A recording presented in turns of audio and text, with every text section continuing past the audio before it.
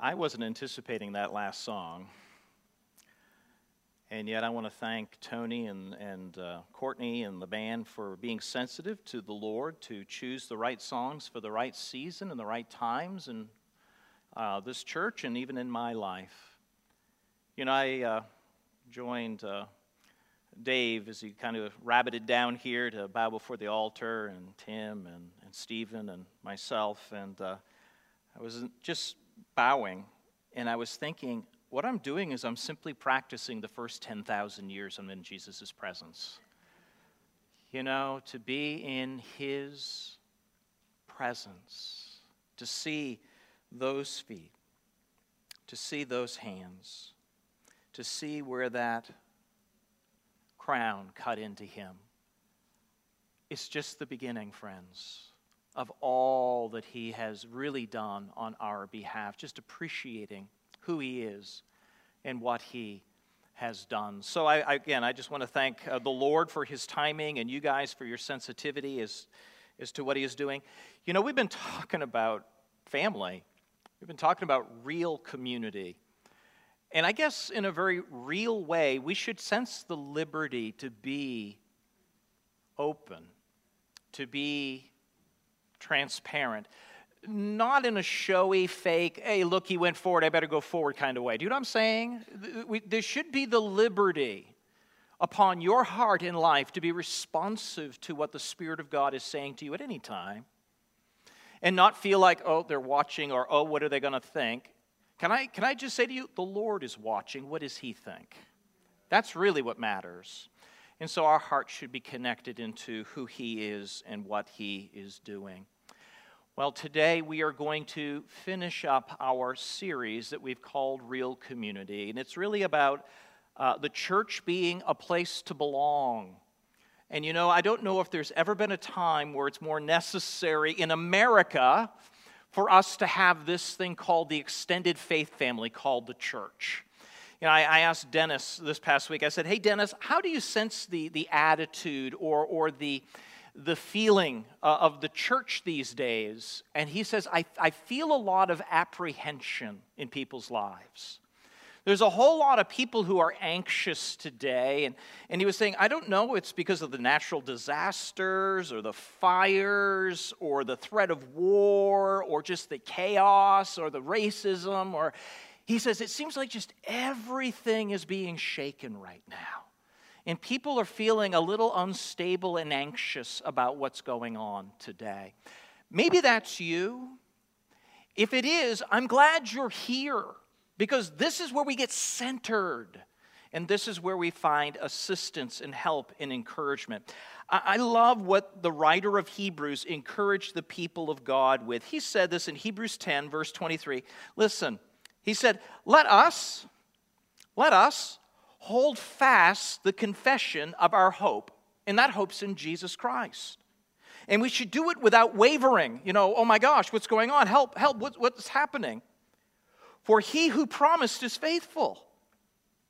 And let us consider now how to stir up one another to love and good works, not neglecting to meet together, as is the habit of some, but encouraging one another, and all the more as you see the day, it's capital D, the day approaching. That day is when Christ Himself will return.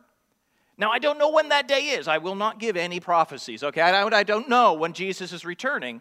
But Paul thought 2,000 years ago he was living in the last days. So if Paul thought 2,000 years ago he was living in the last days, this much I know, we are in the latter days, the end of the last days, even today.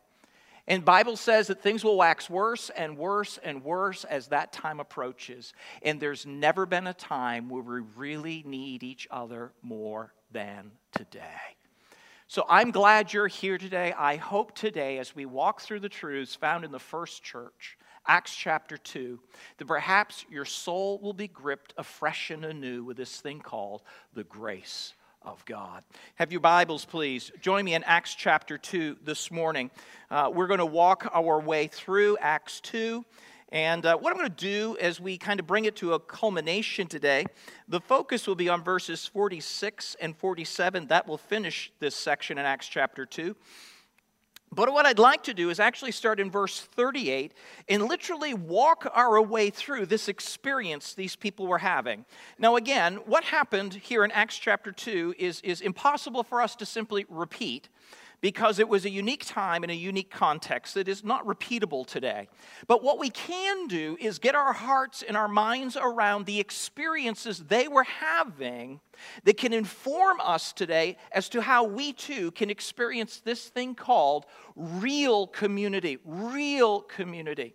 So I want to walk through the R, the E, the A, and we'll finish with the L of real community.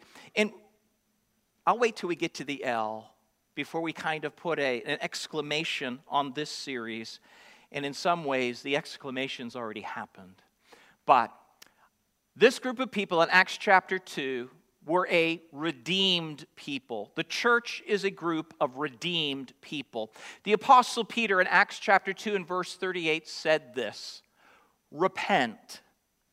Repent and be baptized. Now, he was speaking on the day of Pentecost to the pilgrims who had gathered in Jerusalem. Probably about 300,000 people were in the city of Jerusalem for this Jewish feast day. And he stood up and he said, repent and be baptized, every one of you, in the name of Jesus Christ, for the forgiveness of your sins, and you will receive the gift of the Holy Spirit. What a beautiful thing that is. He said this: for the promise is for you, to the people of that day, and for your children, in other words, your descendants, and for all who are far off. He's talking to us. He's talking about us. We are far off, both in time and geography, as well as ethnicity, from that day. But the promise is for everyone whom the Lord our God calls to himself. And with many other words, Peter bore witness. And he continued to exhort them, saying, save yourselves from this crooked generation.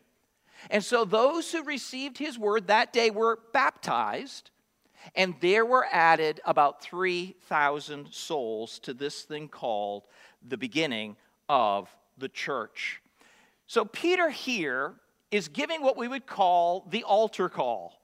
He is giving a call to repentance to this group of people. Now, prior to this, Peter has been careful to explain to them exactly who Jesus Christ is and how he, in the plan of God, was God's redemption for their sins. So what Peter did before verse 38 is he preached to them the gospel. The gospel is good news. The Greek word euangelion literally means a great proclamation. And this is it. God does for us that which we cannot do for ourselves. And so, in a very real way, God the Father, God the Son, God the Holy Spirit, the Holy Godhead, the Trinity, in eternity past, God the Father thought this plan of redemption. God the Son brought this plan of redemption, and God the Holy Spirit wrought this plan of redemption in our hearts. So this is all of God, not of us, all of the Trinity, not of you and me. And this is it. God, Jesus, the second person of the Trinity, entered into humanity through the womb of the Virgin Mary. He was born in just the right time in God's plan, and then he went on to live an absolutely perfect, righteous, sinless life. He lived the life we were meant to live, and then he went on to die the death that you and I were meant to die. The soul that sins, it shall die. The wages of sin is death, and that's an eternal destruction under the wrath of God. Why? Because we failed to live a perfect life, thus we deserve an eternal judgment. But Jesus Christ was in our place. He took our place on the cross. There, the Son of God received the wrath of God the Father, and God the Father judged him for our sin and killed him. So, he lived the life we were meant to live. He died the death we were meant to die. Peter proclaimed all of that prior to calling these people to repentance in verse 38. Now, repentance is an interesting concept. I love the way a man by the name of J.D. Greear puts this. J.D. Greear is a pastor down in North Carolina, a good theologian, excellent pastor, great preacher. He said this. He said, being converted to Jesus is not a matter of learning to obey rules. And all God's people said, oh my gosh, if your goal of being right with God is checking the boxes, you're never going to be right with God. It just doesn't work that way. So being converted to Jesus is not a matter of learning to obey rules, but rather being converted to Jesus is to adore God, such that we would gladly renounce everything we have to follow him. And that's what it means to repent. Repentance is to change your mind from your path, your way of life, and what you think it means to be right with God. Now, these were austere religious Jewish people. They kept the law. That's what they did. And they were scrupulous right down to the nth degree of trying to keep the law to please God. And Peter said, that'll never do. You can be as good as you want, and it will never make you right with God. And so he said, but one came, Jesus, and he died for your sin that you might be right with God through his righteousness. So he said, repent, change your thinking and your way of life to Jesus and embrace him with your life. And this is exactly what those people did on that day. 3,000 people repented of their sins, put their faith in Jesus, and went on to evidence the repentance that they had by being baptized now under the lordship of Jesus Christ in their lives. So this is the beautiful thing that happened to those people. They understood for the very first time, it's not what I do that makes me right with God. It's what Jesus Christ has already done. And by simply letting go of my life and embracing him with my life, I get that gift given to me. So that day, 3,000 people embraced Jesus Christ with their life, and then they went on to evidence the reality of this transformation by being baptized. Baptism has often been called the first step of obedience in the journey of faith, and they did that day. You know, I guess just as we move on from this to the next point, before we move on, I just want to say, what about you? What about you? I don't want to know if you've been baptized. That's all cool. A lot of different traditions baptize people. What I really want to know is this. Has the Holy Spirit called you to release your life, to embrace Jesus Christ with your life, and today he is Lord of your life? That's what I want to know. You see, that's what it means to be his. That's what it means to be born again. That's what it means to repent and believe. It is the letting go of our lives and embracing him with our lives. And then the reality of that repentance, a true and living faith, is now one that goes on to adore Jesus Christ. And that is what brings us together as family. This is what it means to be brothers and sisters in the faith. So what about you? Have you come to that place in your life where it's not about you anymore? It's now him. It's now about him. Just keep that thought. We'll kind of bring it all to a crescendo towards the end. So they were a redeemed community, now living under the lordship of Jesus Christ and experiencing the power of broken sin. Christ paid the penalty for their sin, and now he's breaking the power of sin in actual everyday life. So we move on from the R to E. It was an exciting community, because it goes on to say this, and they had now devoted themselves. The word devoted has the idea to be committed to something and persevere in it. And they were devoted to the apostles' teaching, the fellowship, to the breaking of bread and prayer. And awe came on every soul, and many wonders and signs were being done through the apostles. So kind of contextually, this is what happened. These people were religious Jews. And as such, it was all about mitzvah, good deeds. It was all about keeping the law. It was all about everything I can do. And now Peter comes along and says, no, that'll never save you. Jesus alone can rescue you. And so they embrace Jesus, but they're like, what is this? What is happening to me? What is it that he did? I don't really understand this concept called grace. So that's why they brought them together. So they were brought together, and now they were learning that there was a radical new way to live life.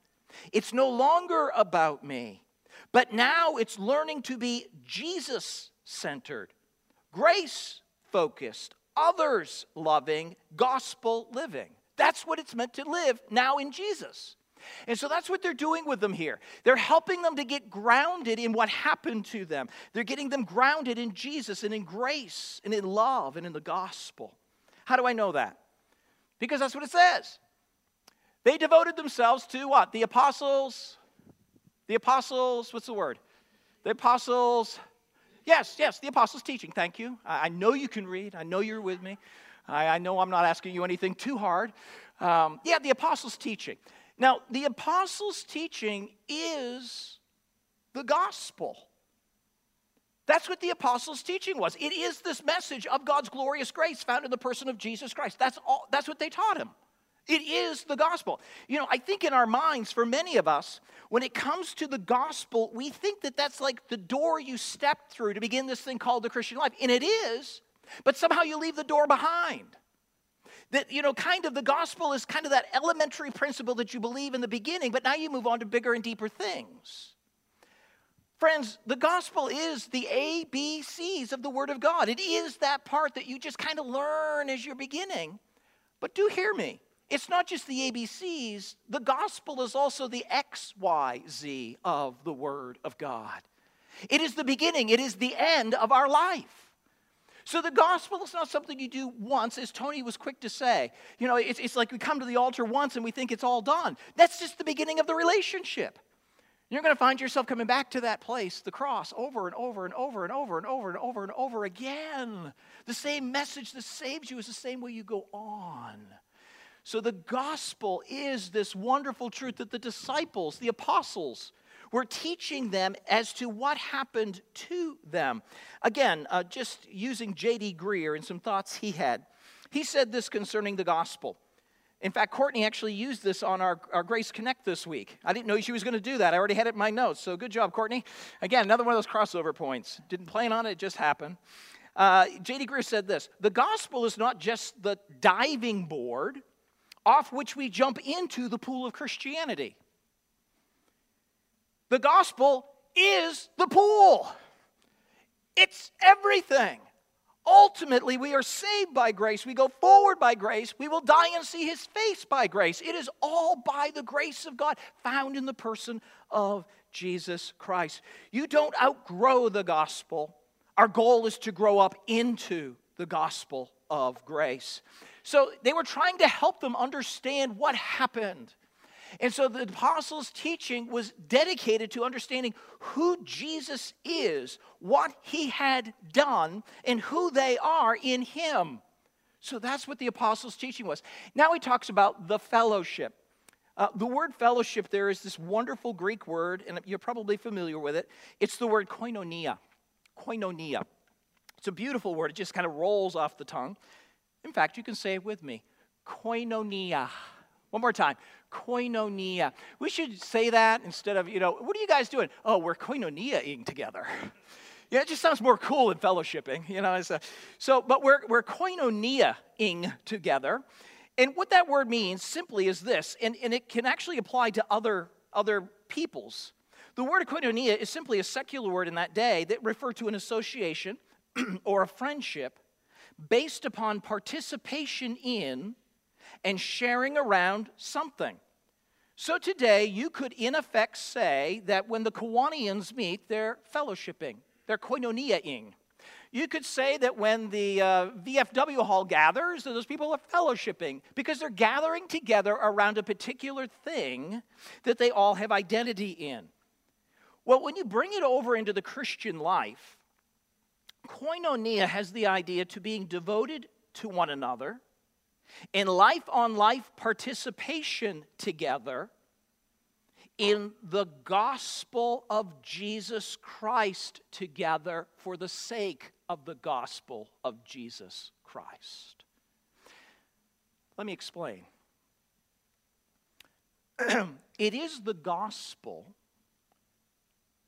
that brings us into this beautiful thing called relationship with God. It makes us a son and daughter of God. It is the gospel of God's grace that saves us. Amen? And then when we gather together as the koinonia of God, this fellowship of God's people, what I want you to understand, it wasn't just that the gospel gave us the privilege of being put into this community, But the very purpose of this community is for the sake of the gospel.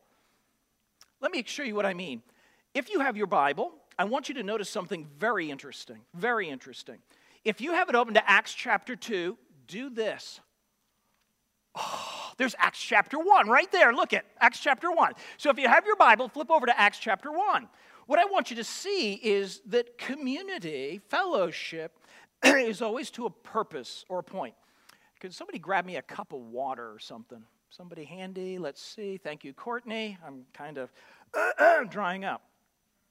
Okay, Acts chapter 1 and verse 8. Here is Jesus just before he's about to ascend back into heaven, and he's gathered the believers together. And this is what he says. But you will receive power when the Holy Spirit comes upon you. Now, he was predicting what happened on the day of Pentecost. And you will be my, what's the word? Oh, so the Holy Spirit is coming to give me new birth for the purpose of being a witness. Oh, and I'm supposed to be a witness in Jerusalem. That's where they were. And then into all Judea, Samaria, and to the very ends of the earth. So when you get into Acts chapter 2, and they were having koinonia or fellowship together. Thank you, Courtney. What was actually happening is they were coming together because of the gospel, for the sake of the gospel. It's always about the gospel. It's always about Jesus. It's always about God's grace. It just so happens that I have a little video clip right now. Good timing, because I need to drink some of this.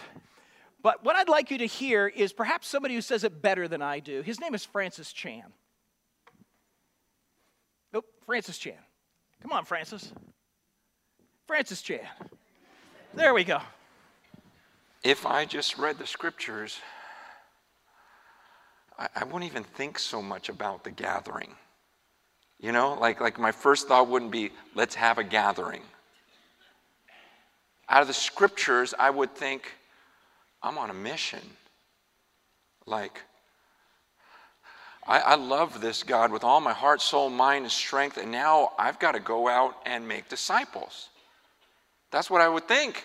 I need to go out there and just reach as many people as I can. I'm supposed to teach them to obey everything that God's commanded. That's what I would get out of Scripture. And then what would happen as I did that, what I believe would naturally happen is suddenly I would find those other people who were on that same mission, because we'd be the weirdest people on earth, right? We would stick out. We'd be so different. And that pressure to always stay on that mission, everyone else would be beating me down. So I would actually need these brothers and sisters in my life and tell them, hey, don't let me slow down. And I won't let you slow down. We've got to stay on this mission together. You see, this is why I wasn't into fellowship before, because I didn't need any more friends. Okay, it wasn't like, oh yeah, let's just get another gathering so I have someone to talk to. Like I didn't need accountability groups so that I wouldn't sleep around or whatever it was. I can do that on my own. Like not sleep around, you know what I mean? I can I don't need that to do American church. I don't need fellowship. But to stay on mission every day, I need people, because I'm going to get distracted. There's so many things I would rather do than make disciples. And so I need people in my life to tell me this. That's what I would get out of Scripture, is I had to go out and start making disciples. And as I did that, I really believe that I would start gathering with other people doing the same thing. So the apostles were trying to explain, thank you. Clear your throat for me, I appreciate that. The apostles were trying to explain to them what happened to them. So they gave them the teaching concerning the gospel of God's grace. They explained to them that they had a fellowship, but the gospel that brings you into community of God's people is that the community of God's people are now to be about the gospel. If you will, it's not just community for the sake of community. Now, somebody has said this, if you go after community, you'll miss it every time. But if you go after mission, you'll get community along the way. That's what he's talking about. And so in a very real way, we are a missional community. We're here to love each other, encourage each other, and to welcome each other, and to help each other. But it's not just to that end. It is to the end of being witnesses to Jerusalem, Judea, Samaria, and to the uttermost parts of the earth. And so that's what they were telling them. It's about the grace of God. It's about the grace of God. And then he talks about this thing called breaking of bread. Breaking of bread. Many people believe this is probably the bread in the cup, or in some traditions it's referred to as communion. But Jesus put it this way: this is my body which is broken for you. And this is the cup of the New Testament in my blood. And so Jesus gave this on Passover to his disciples as an ongoing remembrance of what? The gospel.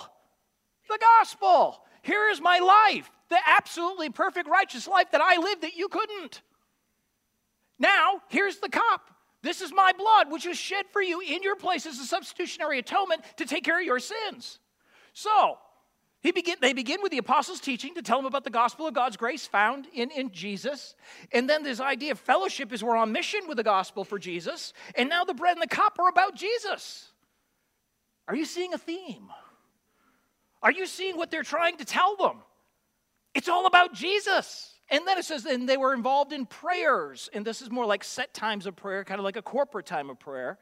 And that would no doubt include confession, where people would go to one another and confess their sins to one another because I've offended you and you've offended me. And so we say before the Lord, forgive me. And we embrace each other and we go on. And so there'd be confession, there'd be adoration, there'd be supplication, there would be thanksgiving. These people were becoming a Jesus-centered, grace-focused, others-loving, gospel-living people. That's what grace does. That's what Jesus does when he touches and changes a life. The apostles were teaching them about God's glorious grace found in Jesus. Now, by way of application, what about you? What about you? Who is Jesus to you, by the way? That's a great question, don't you think? Right now, ask yourself that question. Who is Jesus to me? For too many people, Jesus is a religious figure. He's somebody who lived in the past. He's somebody that we read about in the Bible. He's some guy that's dead. But who is Jesus to you? Is he an ongoing, living reality that radically transforms how you see life and how you live life? So, a couple of weeks ago, when we were looking at this issue of exciting community, we looked at this idea of our lives. And so this timeline would include when you were born to the point where you would have met Jesus Christ. Now, I believe everyone at some point has some knowledge of when they met Christ. When you do meet him in repentance and faith, all of a sudden your life now goes on. But one of the things you're going to soon realize in this journey with Jesus is that there's kind of this growing gulf in your life as you read the scriptures and try to understand who he is. On the one hand, you discover that God is far more holy than I had any idea when I met Jesus, and his standard is so high, he calls us to perfection. And then on the other side of the equation, what I've discovered about myself as I walk with Jesus is that I'm far more sinful than I had any idea. Now, am I just talking to myself here? You see, if you meet Christ and you begin to journey with him, this will be a growing reality in your experience. And it becomes very challenging.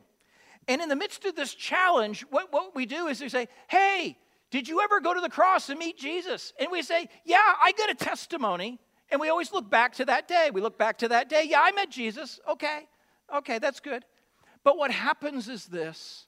Because I am sinful, I begin to have shame in my life.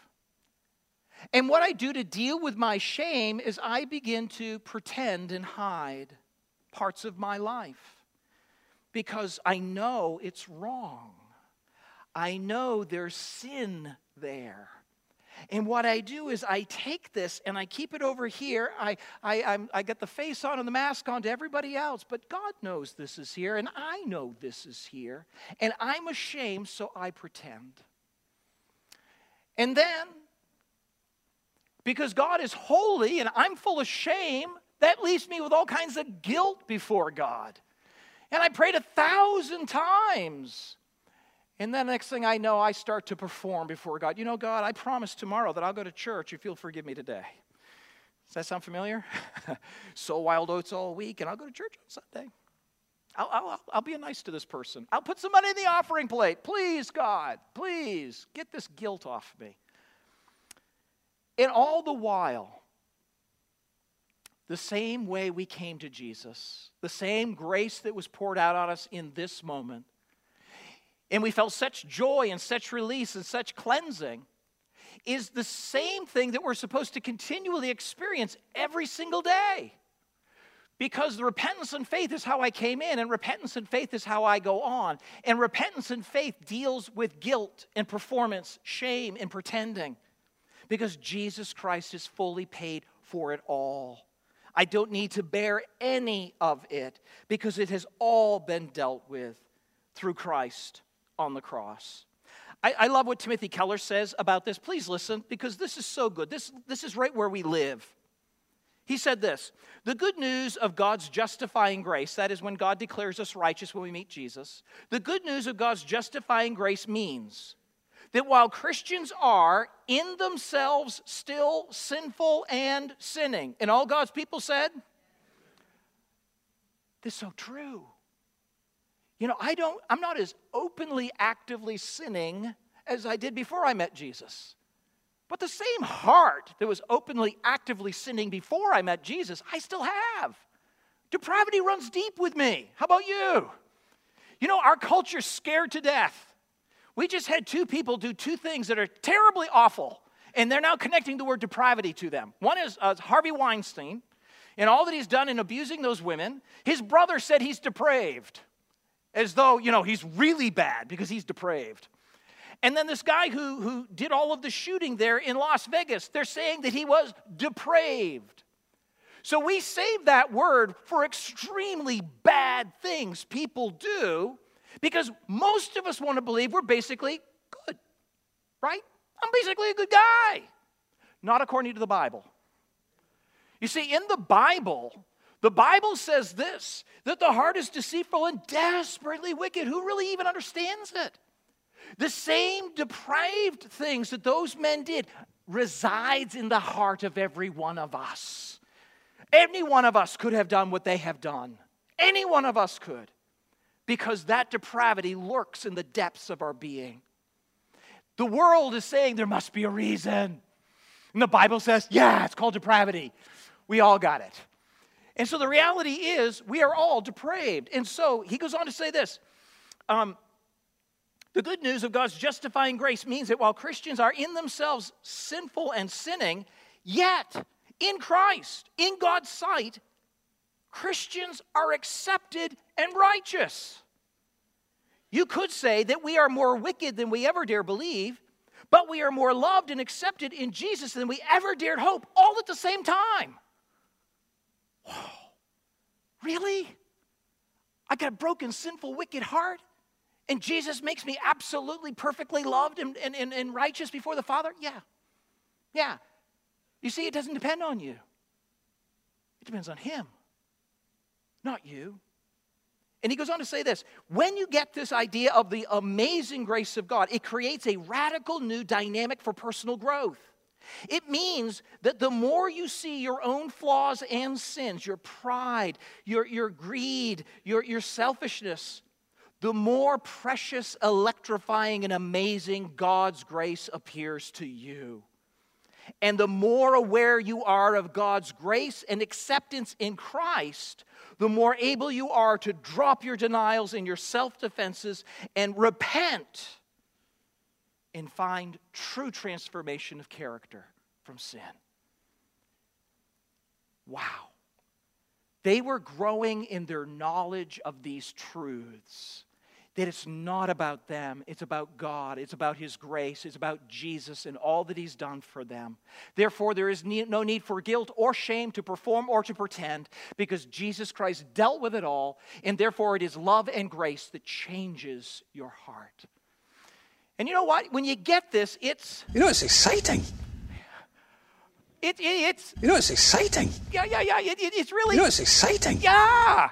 When you get grace, it's exciting.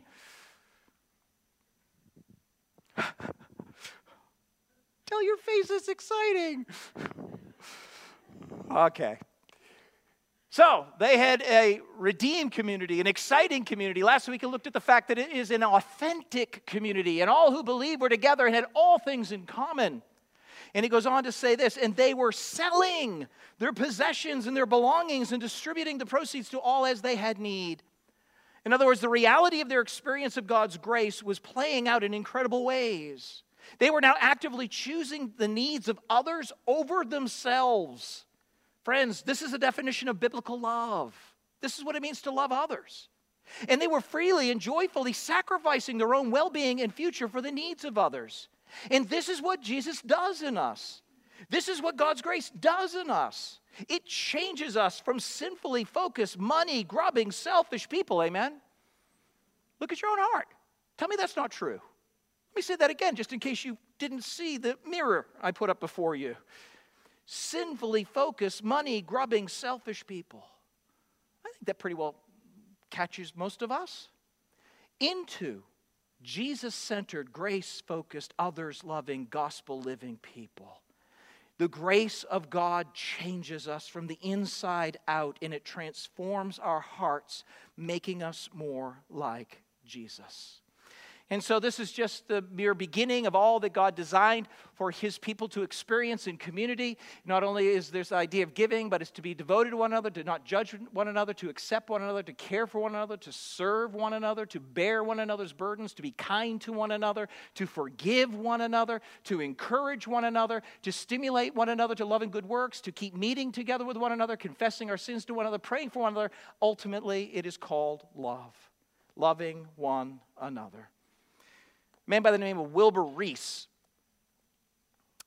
wrote a little poem that I think is probably true for many of us.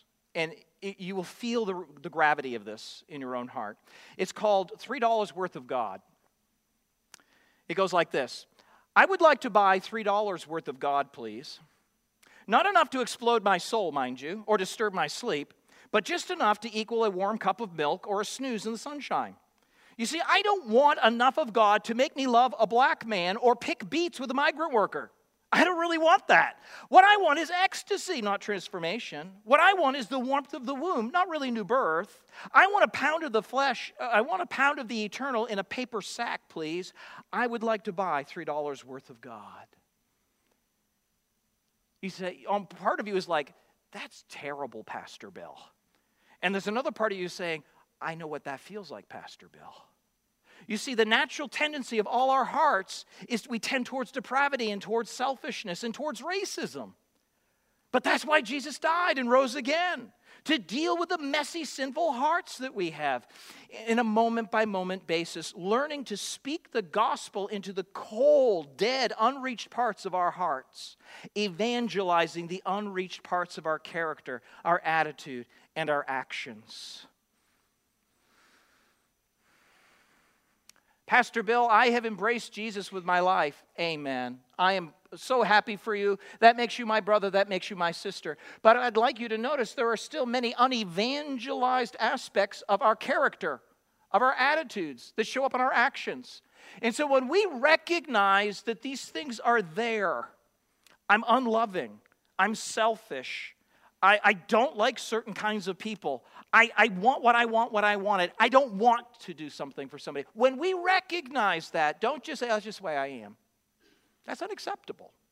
Don't look at somebody else that you call a believer and say, well, I'm better than they are. You know, God's going to accept them. They'll accept me. Well, God will accept you because of Jesus. But that's just the beginning of the process of making you like Jesus.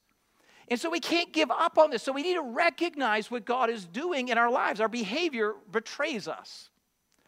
And then what we need to do is not ignore it or pass it by, but we need to repent. Here we go. This is how we met Jesus. This is how we grow in Jesus. We repent. And that process is simply this. We consider our hearts, what's going on in our minds. Then we ask ourselves, what is it I'm really believing in this moment? And then we get to the root of the issue. What has God done for me? And then, who is God? Now let's back this up. Scripture, this is called the flow of Scripture, by the way, the flow of the gospel in the Scriptures. And what happens is this: the Bible always begins with God. Amen? The Bible always begins with who God is. And then what God has done for us. And then who I am in God because of what He's done for me. And then He calls me to do something. So the imperatives of Scripture, you shall not do this, our natural inclination is, who are you to tell me? But what if I said this? God, in love, sent His Son to die for you in love. And this is love, not that we love God, but He sent His Son to be a propitiation for our sins. This is love. And He now says, I embrace you as my child. And there's nothing you can ever do that would make me love you more. There's nothing you could ever do that would make me love you less. You're mine forever, perfectly like I love Jesus. Now, do this. I get it. You see, the imperatives of Scripture, the commands of Scripture always flow out of who God is, what He has done, and who we are in Him. Never the other way around. Because it's only then that it's effective in our lives. And so ultimately, God is good, God is great, He is gracious, He is glorious. Look to the cross once again to see the reality of it in Jesus and enjoy the blessed relationship you have in Him. And what happens is, as you recognize this, repent, change your heart and mind, confess it for sin, and believe the truth. What happens is you can now rejoice, and more aspects of your heart are being evangelized, and you're becoming more like Jesus Christ. It is the gospel that saves us. It is the gospel that sanctifies us. And it is the gospel, the good news of Christ, that will ultimately see us home. That is the beauty of this thing called the gospel. All right. Now we're to the L. Pastor Bill, hurry up. It's getting late. I know. A redeemed community by the grace of God. A exciting community as they learn the grace of God. An authentic community that was acting and living out the grace of God. And they were a loving community. It says this, and day by day, these people were deeply immersed in each other's lives. They were attending the temple together, breaking bread in their homes, and they received their food with glad and generous hearts, praising God and having favor with all the people. And the Lord was adding to their number day by day those who were being saved. So what we see in this community, this first church, is God's blessing. It was a loving community. It was a beautiful community. It was something that seemed so perfect and so blissful. But can I just say, all that was about to change. Remember Acts chapter 1 and verse 8? You are to be my witnesses where? In Jerusalem, Judea, Samaria, and to the uttermost parts of the earth. They didn't want to leave Jerusalem. It was too sweet, man. We don't really care about those people over in Samaria, man. They're a bunch of half-breeds anyway. And so what God did was, in Acts chapter 8, God brought persecution onto the church. Stephen was stoned to death, and Saul was now hauling people off to jail. So the people scattered. But the gospel was so much a part of their being that everywhere they went, they shared Christ. And so now this diaspora of Jews was reaching Judea, Samaria, and the uttermost parts of the earth. So what I want you to notice is this. It says they were attending the temple together. About the 3,000 of them were coming together in one location in the Temple Mount as one of the apostles would stand up and do some exhortation or preaching.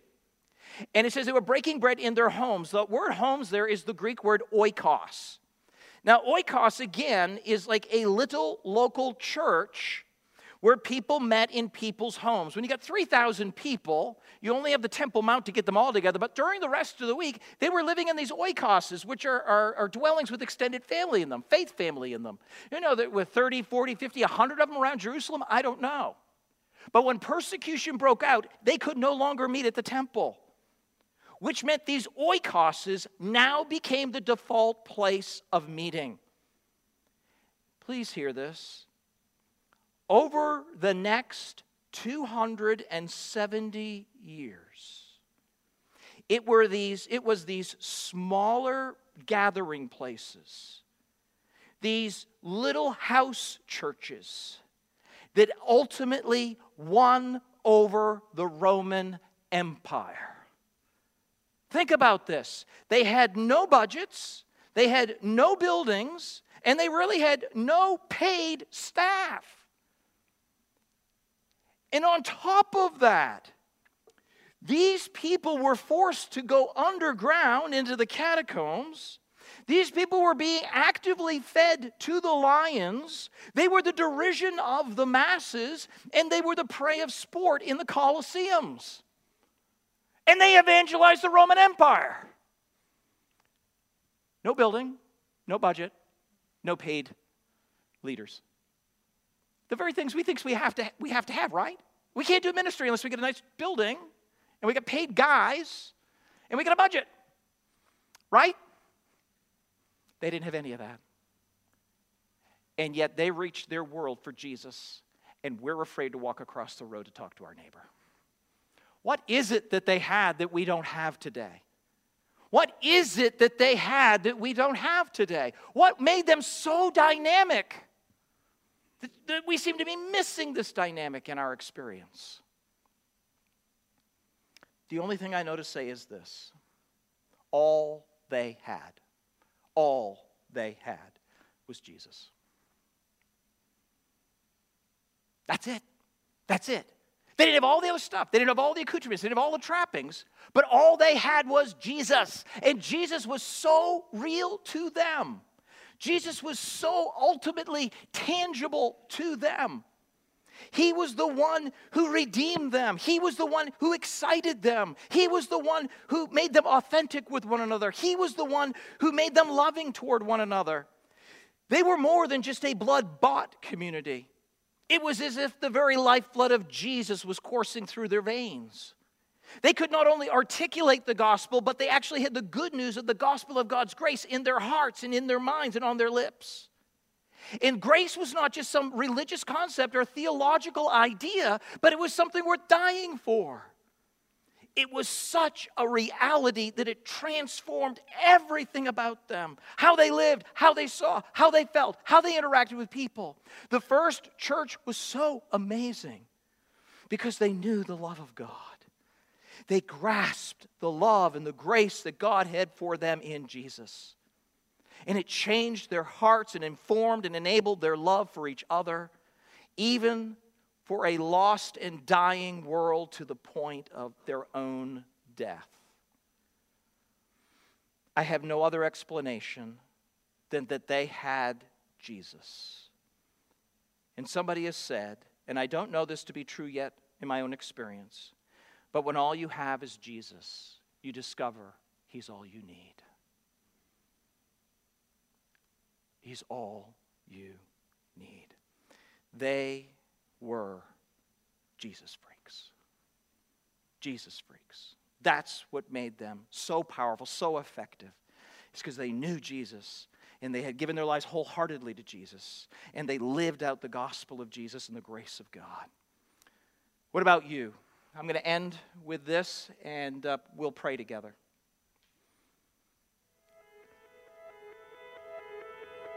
He is more than you could ever need. He's more than the eye could see. I don't deserve His love, but He's always been there for me. You see, Jesus met me when I was at my lowest. And if you don't know Jesus, know this. He is the greatest example of generosity this world of greed has ever seen. And when Jesus hit the scene, He changed the scenery and met diversity with serenity. If you're looking for peace, He offers plenty. Jesus was and Jesus will forever be King. And when the angels sing, they sing of the grace that was displayed for sinners like me. I can't explain Him and I can't describe Him. And if I could, He wouldn't be Jesus, because you can't explain eternity and you can't comprehend the galaxies. But it was the loving hands of Jesus who spun them into existence and created man, knowing He would go to the cross to pay our sentence. There was a certificate of judgment with a period after the sentence, and we were sentenced to death long before He said it is finished. He is a father to the orphan, a shelter for the homeless, a hiding place for the abused, and an anchor for our storms. He stormed the gates of hell and came out on top, and the power of His gospel cannot be stopped. Even when the world tries, and they try a lot. He traded places with Barabbas and became the catalyst of missions across the world, covering every portion of the atlas. If you're in need of rest, I know of a mattress. If you don't know Jesus, your future is tragic, but he gladly embraced tragedy so we could live in his presence of majesty. His presence is presence, and it's his presence that presents preciousness to a world of peasants. He is far from pretentious, but still loves those who are. He is the light of the world and hung the stars. He brings the dead to life and delivers life to the dead. He took a crown of thorns on his head so we could put crowns at his feet, and I can't wait until I get to kiss his feet that were nailed to a cross for me and for you and for every person around the world. He loves the world, and I love his word, because the word became flesh, and in his flesh he demonstrated the word to the world. He is an example to every boy and every girl. He is a lover of black people. He is a lover of white people. He is a lover of the unchurched and the assembly under the steeple. He doesn't see the believers' failures, but still takes time to celebrate their faithfulness. It's the power of the Spirit that enables us and gives us boldness when the world labels us. And if you want to label me, please call me a Jesus freak. And if that freaks you out, good. Because it's better to be good with God than to fight being misunderstood by a world that could never understand. So let it be understood that I don't worship man, we worship Jesus. And although he doesn't need us, he still sees us and pleads with us to run to the cross where he bled for us. His heart bleeds for us, his heart grieves for us, but still graciously grants us a pardon for our treason in a season where the world tries to explain away the work of the Spirit with human reasoning. There is a reason they can't. Because the Spirit is like the wind, and the wind cannot be seen. But loved is the one who believes without seeing the unseen. I'm telling you today that Jesus is something. He's something more. He's something great. And if you want to know him, you don't have to wait. He stands at the narrow path with a key to the gate, and you only have to reach out and embrace his grace. I don't care who's president. I have a king who is always present. I don't care who holds musical celebrity. The voice of the Lord will always be the sweetest melody. I don't care who owns the riches of the globe. My Jesus holds more wealth than one ruby on his robe. I don't care who is the strongest or the fastest. Nothing matches the creator of the universe and his immortal, infinite status. I don't care about religious leaders who died and stayed dead. I'll only worship the one who conquered death and wears a crown on his head. His name is Jesus, and I'm telling you, he's something. He was faithful yesterday, and he is faithful today. I can feel his presence whenever I pray, and when the time comes for me to fade away, I'll remember the day I heard him say, "My name is Jesus."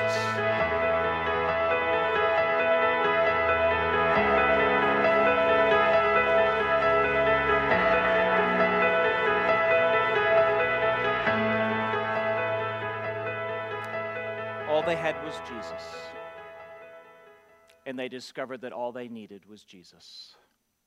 Perhaps today we're trusting in many other things in our hearts and lives. We're looking at all the things that are going on around us, and we're just frantic or don't know what to do, or what about this, what about that? Let me just say, Jesus. Jesus. Grace. The gospel.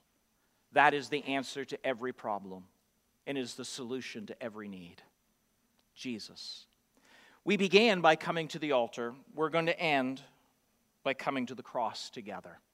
I'm going to lead us in a word of prayer, and we're going to go before the cross, where righteousness and peace kissed, and our opportunity to be right with God was represented. So would you please join me as we go before the cross together? Heavenly Father, thank you that we have that privilege to call you Father. We know that the only thing we bring to this relationship is our depravity. There is none righteous, no, not one. There is none that does good. There is none who is right before you. The heart is deceitful and desperately wicked. How can we even understand it? So, Father, we bring to you our sinfulness, and you give to us Jesus. Thank you, Jesus Christ, for living the life we could not live and dying the death we justly should have died. Thank you for your forgiveness and your righteousness that you extend to us as we get on our knees in humility and turn to you and embrace you with our lives. Father, for some people right now, this would be the first time they've ever considered doing such a thing, and I pray right now they will. But others of us, Father, who have met you long ago, need to come back to this place of repentance and faith every day. We carry so much garbage with us. I pray right now that we would experience a fresh breath of grace in our lives, knowing there's nothing we can do to deserve it, but all we can simply say is thank you. Thank you for who you are. Thank you for what you have done. Thank you that you call us your children. Now, please help us to get up from this place today and live for Jesus, I pray. It's in His name that I come before you, Father. And all God's people said, God bless you. Have a great, great week in Jesus.